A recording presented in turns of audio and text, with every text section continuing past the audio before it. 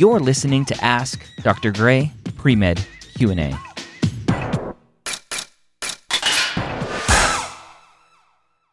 Caitlin, welcome to Ask Dr. Gray Pre-Med Q&A. What is your question today? My question, Dr. Gray, is surrounding, I don't want to be a record breaker here and talk about GPA and all hope being lost. However, I have credits from 2008 and 2010 that are dramatically dragging down my GPA, and I am currently finishing my bachelor's degree. I never did finish it back in the day. Okay. So even if I do go forward and continue to get nothing but A's, it's going to be very, very difficult for me to even maintain, let's say, a 3.2 GPA.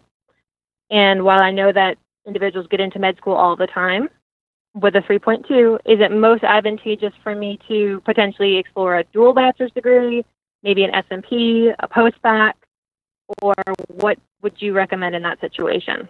Other than just applying? Yeah, other than just applying.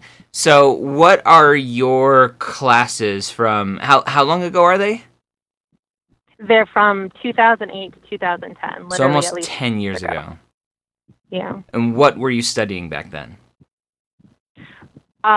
Being young and dumb, but I was also in a personal situation that basically made me not do well in any of those classes. So my major, I think, at the time was either nursing or general studies. Okay. Looking back at your transcripts, how many of those classes would be considered science classes for AMCAS and AACOMAS, those BCPM classes? Maybe 10 to 14 credits. Out of how many? A total of 50. So not a lot. Not a ton, no. Not a ton. So the question is, if your overall GPA is lower, like a 3.2-ish, but your science GPA, now that you're back in the heat of it and you're taking science courses, your science GPA should, I'm assuming, be much better than that when all is said and done. If that's the case, right, if that's the case, then you have this 3.2 cumulative GPA, but maybe 3.5, 3.6 somewhere. Have you done those numbers? I have. It would end up being about a 3.55. You're right. Okay. I'm a good guesser. So around a 3.5-ish, right? 3.55 science GPA. And then it's like, well, that's actually pretty good.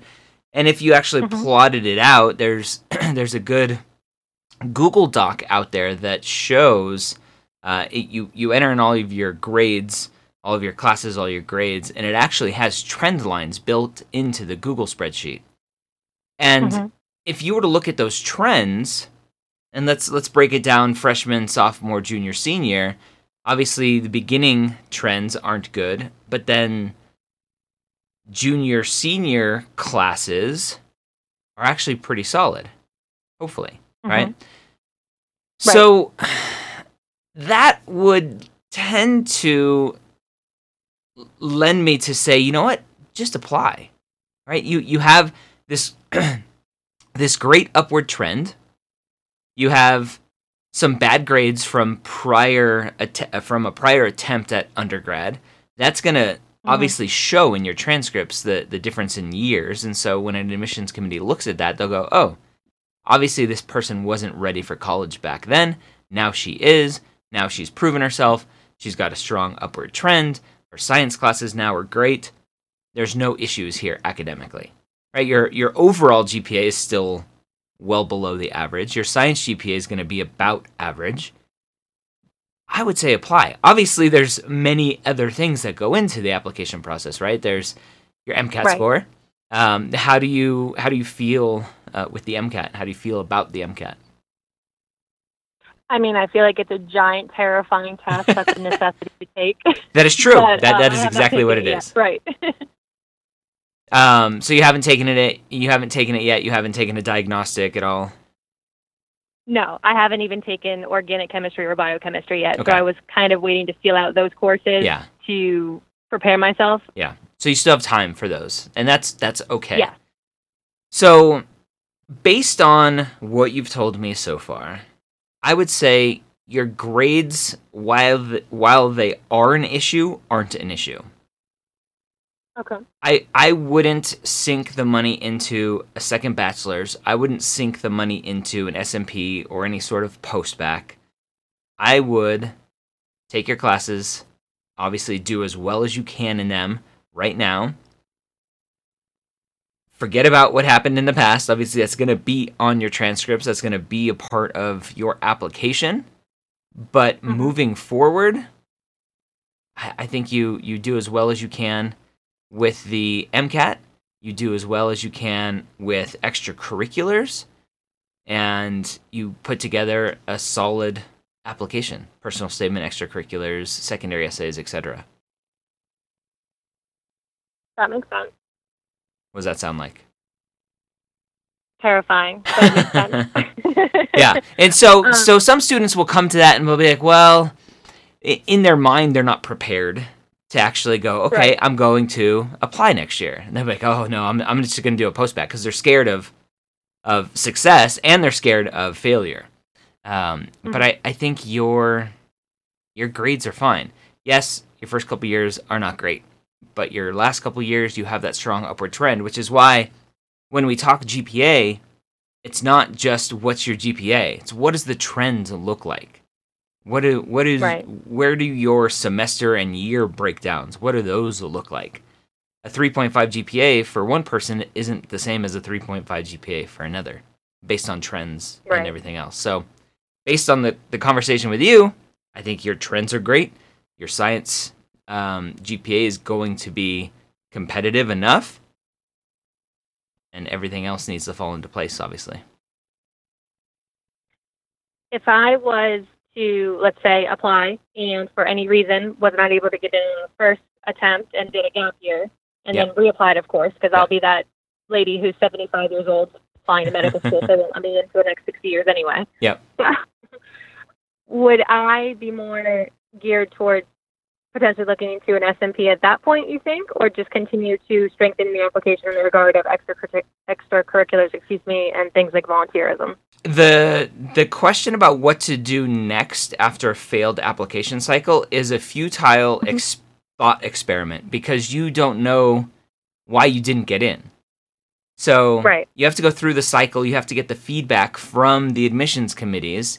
Was it your GPA? Was it your MCAT score? Was it your interviewing skills? What was it about your application that prevented you from gaining that acceptance?